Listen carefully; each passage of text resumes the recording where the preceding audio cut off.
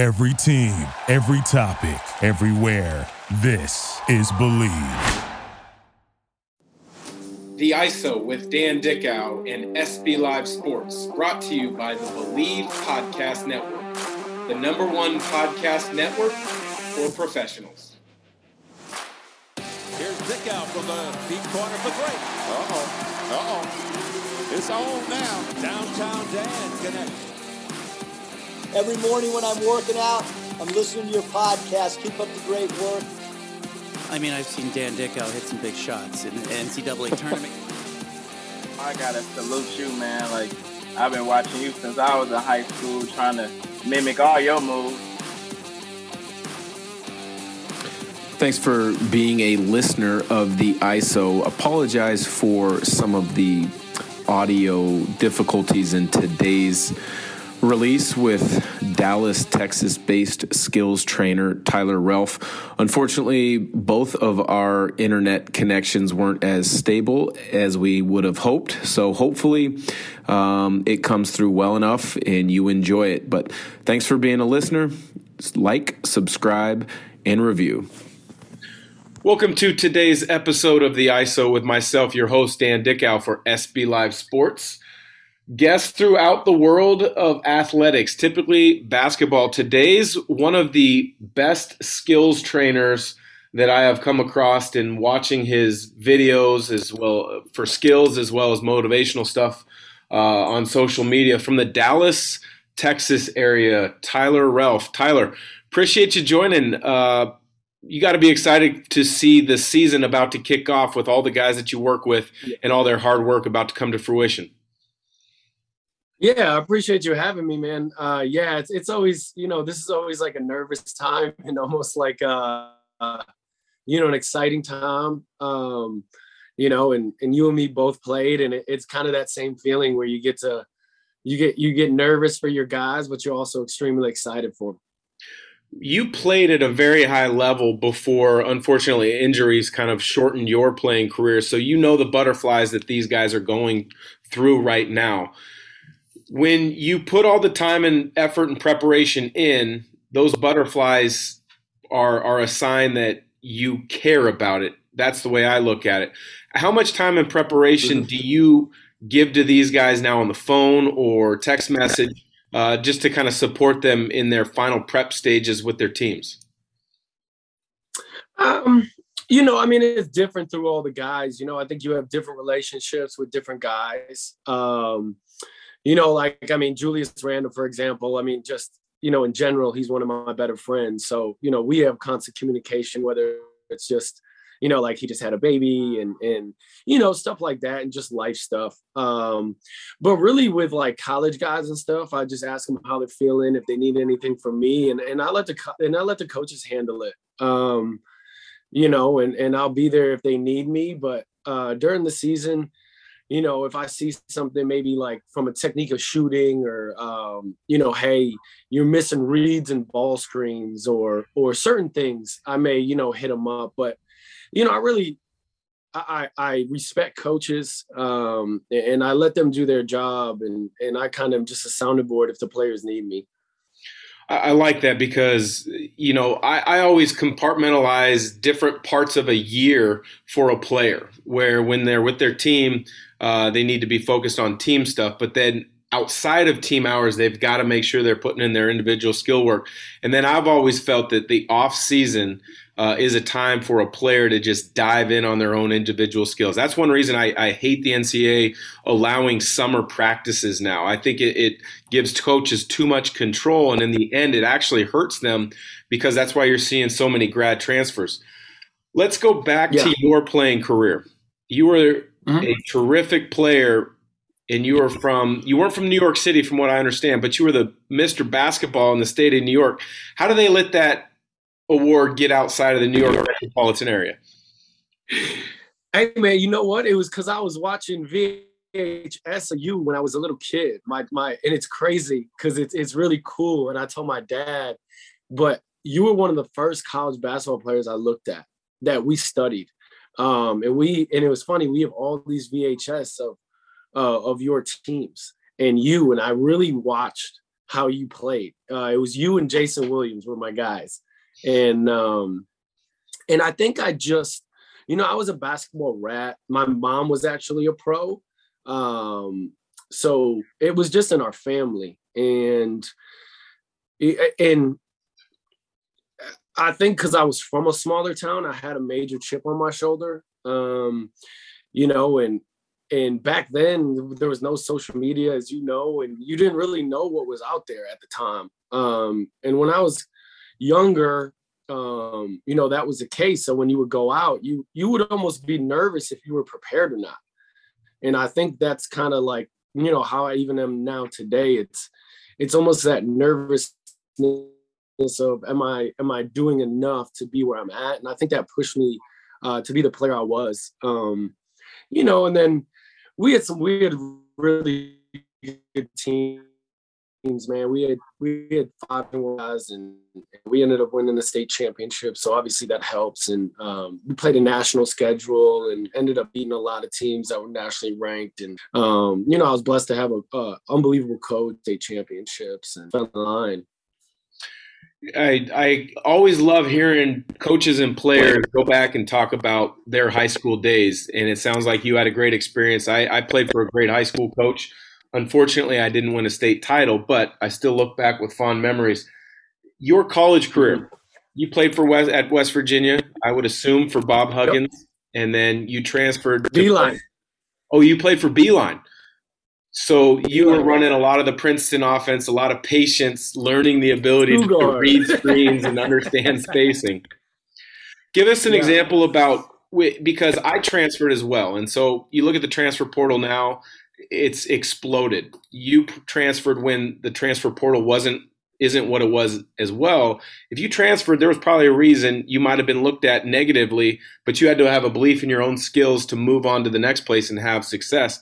What was that transfer like for you, and how do you help guys that you work at the college level go through that right now, because it's so different? Did I lose you? Yeah, for a second, but you're good. I think with my situation when I was at West Virginia, I think, if you come in as, like I was Mr. Basketball, and, my goal was always to play in the NBA. So it was like, if I felt things were getting in the way of that, I kind of, you were young, and I think in college, as a freshman, I thought I was better than I actually was. And I think that's a key for kids to really realize who you are. And when you get to college, high school doesn't matter anymore. And it just doesn't. You can be as good as you were in high school, but when you get to college, you better get better. And that was my biggest thing. I think I thought I was better than I was. We were actually going to be really good, but I decided to move on. And, St. Bonaventure at the time was going through a lot of stuff with, they were actually under violations from their former staff. And, it's an hour and a half away from home. And I kind of wanted just to go back and see if I could change a culture of a basketball city or a basketball town. It's not a city, and do it that way. But I think my biggest thing is like, don't transfer because, things get tough. If things get tough, you got to figure out how to push through them. Because things are always going to get tough. And that's in life in general. And I try to preach that to my kids. And then if you have certain reasons, if you're there for 2 years and you haven't played and there's a guy in front of you and you think you're not going to play, then it's all good. I don't like the whole narrative of people getting mad about kids transferring. It's like, look, they went to college to play basketball. If they're sitting on the bench and they need to go down a level or even across and play, I don't understand the problem. So I think it's writing things down, pros and cons, just like anything in life, and making sure you're doing them for the right reasons. And, I've had a lot of experiences as far as my basketball career's gone. And, I try to be honest with myself first. about my reasons and then give them to the kids and players I have. I don't think I've ever heard it put in that way, and I really like it, that these kids go to college to play basketball. And yes, obviously they got to go to school, but they're choosing a school based on what they want their basketball career to become. And if it's not that, they're searching for something that fits that vision for them. So I love the way you put that. You came upon injuries at the end of your career, and you were going to go play professionally over in Europe, and the injuries kind of stopped that idea or that plan or that goal for you. And so you shifted your focus to coaching. You are now a skills trainer, but a lot of times that has a negative connotation. Do you look at the game as a coach based off of the great coaches that you've been around, or do you look at yourself as a trainer, or how do they differentiate between the two, if they do, in your eyes? I look at myself as both, really. I think you first, there's a difference. Like there's skills, and we break it down all types of different ways. So you got your skills, which is, we call them like raw skills. So your ball handling, like you said, your footwork, your finishing moves, your ability to shoot, different footworks you may have to get into coming off different catches or push outs. There's hundreds of little skill techniques we do. And then you got, your come off pins and the stuff that everybody runs. And then, I actually love, I played for Mark Schmidt. And my senior year, I think I had 320 something sets in my journal. And I was a fifth year senior. So I didn't have a whole lot of classes. So I would literally, anything he did, I would write it down, I'd highlight it, and I made sure I knew everything that was going on. One, because I was a senior who had a new coach, and I had to show, look, man, I still want to play. I still want to prove myself, and I want to show that I'm locked in. Even if we don't win this year, I'm locked into where this program is going. So I really, and then, I played for Beeline, man. I played for some really, really good coaches, and I love X and O. So I try to do a lot of that, and with our college guys, like Drew Timme, for example, Drew Timme, we have Isaiah Stevens, Max A. Smith, Kofi Cockburn. We have some pretty good kids. Those kids a lot in the summers, I throw NBA sets at them. Right. So we'll run NBA actions because the spacing's different. They don't know how to play in that situation yet. We do a lot of pitches, DHO, split reads, stuff like that. And so I love X and O's, and then I think it's a correlation of everything and putting it together, and then understanding how teams use certain guys, with Drew Timme, he's got the best footwork of any player in the country as far as post goes. I don't think, he can go up and under, reverse pivots, step throughs. He's got it all.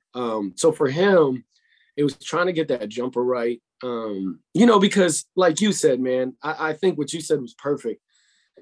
College coaches' jobs are to win. And that's just what it is. That's their job. But some of these guys want to play in the NBA. And my job is to fulfill what their dreams are as players. And then in line as much as I can with the coaches and what they run. But, I'm a dream chaser. So I love kids chasing dreams. And I'm, with Drew, it's like, we got to get this jumper right. We got to, work your feet defensively on coverages and, so there's so many different things. So I really just, skills coach, or I don't even know what it is. I just try to, engage as much as I can in the game of basketball, really. Yeah, I would agree, because there's such a a weird dynamic of if you throw a certain title at someone, maybe somebody thinks negatively of that person. But what I've seen from you on social media and the different things is that you just know the game, you love the game, and you got a good way about teaching the game. You work with youth all the way up to pros. Now, to me, there's a couple common denominators that every player needs. For me, that's footwork, and that's the ability to shoot it, and then closely followed by the ability to handle it. What are the common denominators for you for players? Yeah, I mean, I think you hit it on the head. I think, the first thing these days is, kids' ability to shoot the basketball. I think if the way the game is going and all that stuff, I think you got to be able to shoot it. You got to be able to space it, whether it's off the catch or, off actions. And then the second thing, and I put ball handling and footwork almost in together with a lot of what I do. I think if you're comfortable with the ball, your feet automatically become better. I think if you look at the players in the league with the best footwork, a lot of them have the best handle. And I think there's a direct correlation between the two. So, footwork is the biggest thing because you create space, you create angles, and all that stuff. So, yeah, footwork and ball handling. But I think it's shooting, footwork, and the ability to handle the ball. Do you have a preference for who you work with? I run a number of skills workouts here in Spokane, all the way from guys like Justinian Jessup, who are waiting to go back overseas and play, who was drafted by the Warriors a season ago, to college guys, to high school, to really young kids. I enjoy working with all levels, but they each have their own challenges. Which one do you like working with best, and why?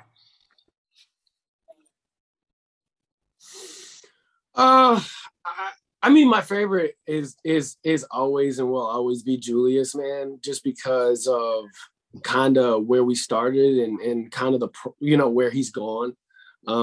He's 26, so it's not over. But we've been together 11 years, and that's my favorite because I've been with him so long. We've been, I've kicked him out the gym. I mean, we've been through it, man. And to see that progress and to see where he's come, both from a basketball standpoint, but as a father, as a husband, that's the best part. But I love all levels. I think all levels have their own, differences. They have their own, like my son is 7, and I love working with him, and I love working with like his little friends, and seeing kids smile. I think at that age is a pretty cool thing. When we run our thing, we run our stuff pretty cool. It's like a big brother system. Guys come back, they, whether it's middle school kids helping the 1st through 4th graders, or the high school kids helping the middle school kids, or our college guys helping the high school, or our NBA guys coming back and helping, everybody. And I think that's more beneficial than anything I could teach the kids. I think when they see it from their peers and they see it from guys they look up to and the role models, I think that's the special part. So to me, that's my biggest enjoyment is seeing almost the family culture that we've kind of created in Dallas, and guys care about each other, and the players looking out for each other, really. I would agree. Any good high school program or club program or gym such as yours where guys are working together to get better, the best cultures have the older players or the better players kind of setting the example, and it sounds like you're doing that.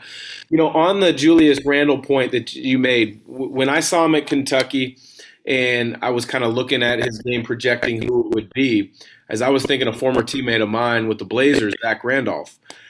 But what I've seen throughout the course of his career, and obviously you would get a lot of the credit, is he's become a dynamic playmaker with the ball in his hands. He's been more than just what I initially perceived him to be when he was coming into the league. So that would be a great example for me of seeing your skill development in action. Do you agree with the growth and evolution of his game that I just described? Yeah. I mean, I think I'm not you go to Kentucky and it is what it is. They threw him in the post and, they made him look like Zach Randolph. And I knew he wasn't that, but that's kind of where he got thrown into. And he was good doing that role. I think he was 16-10. But he had so much more. He had such a better skill set than that was displayed at Kentucky, which a lot of those Kentucky guys end up showing a lot more skills than they actually have. Devin Booker is another great example. Yeah, and I mean, there's probably 90% of them. I just think the way the game is going at that point, I felt that if he just stuck to what we were kind of going towards, that he would reach it. I didn't know when he would, but I knew if the opportunity came, it would have been a learning curve to start. Like, I think the first year in New York was a learning curve. I think he, a lot was thrown at him, and then he really turned it on last year. But it's really, man, it's a credit to him. And I've never been a guy, for him, it was, I want to be one of the best. Well, if you want to be one of the best, you can't be a role guy. You can't be a guy that is 12-8. And I saw a quote from Zach LaVine and I loved it, was, I don't work to be the number 2 option. And Julius Randle doesn't work to be the number 2 option. He works to be the number 1 option.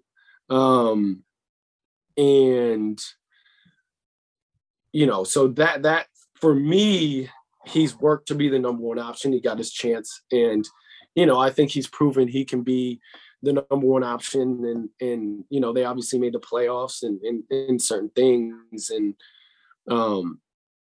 yeah, man, if you work, like, his work ethic is, I've never seen anything like it in my life. And I've been around thousands of players, and I thought I worked hard, which I did, but I've never seen any player work like he works.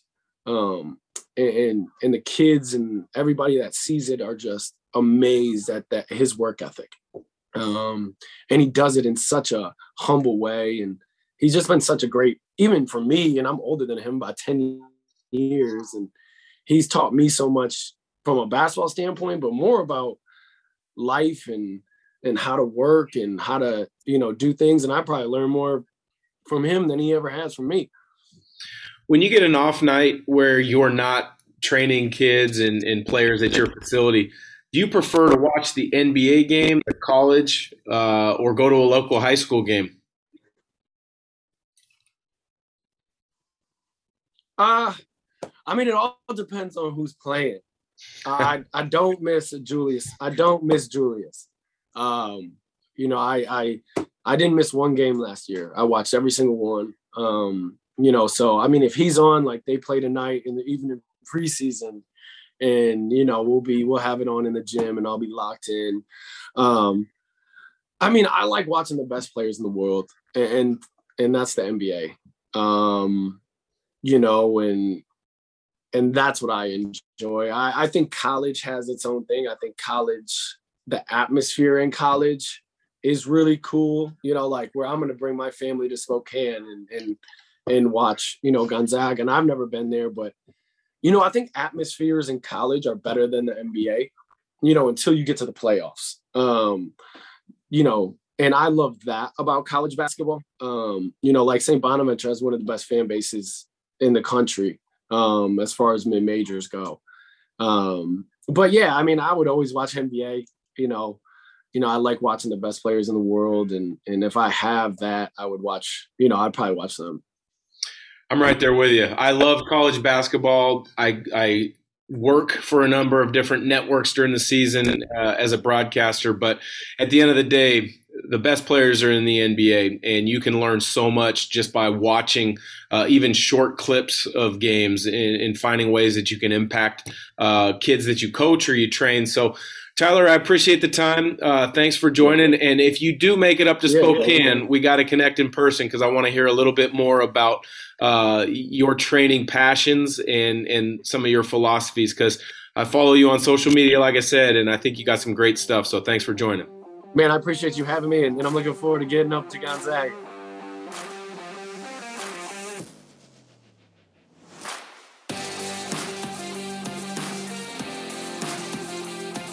The ISO with Dan Dickow and SB Live Sports, brought to you by the Believe Podcast Network, the #1 podcast network for professionals.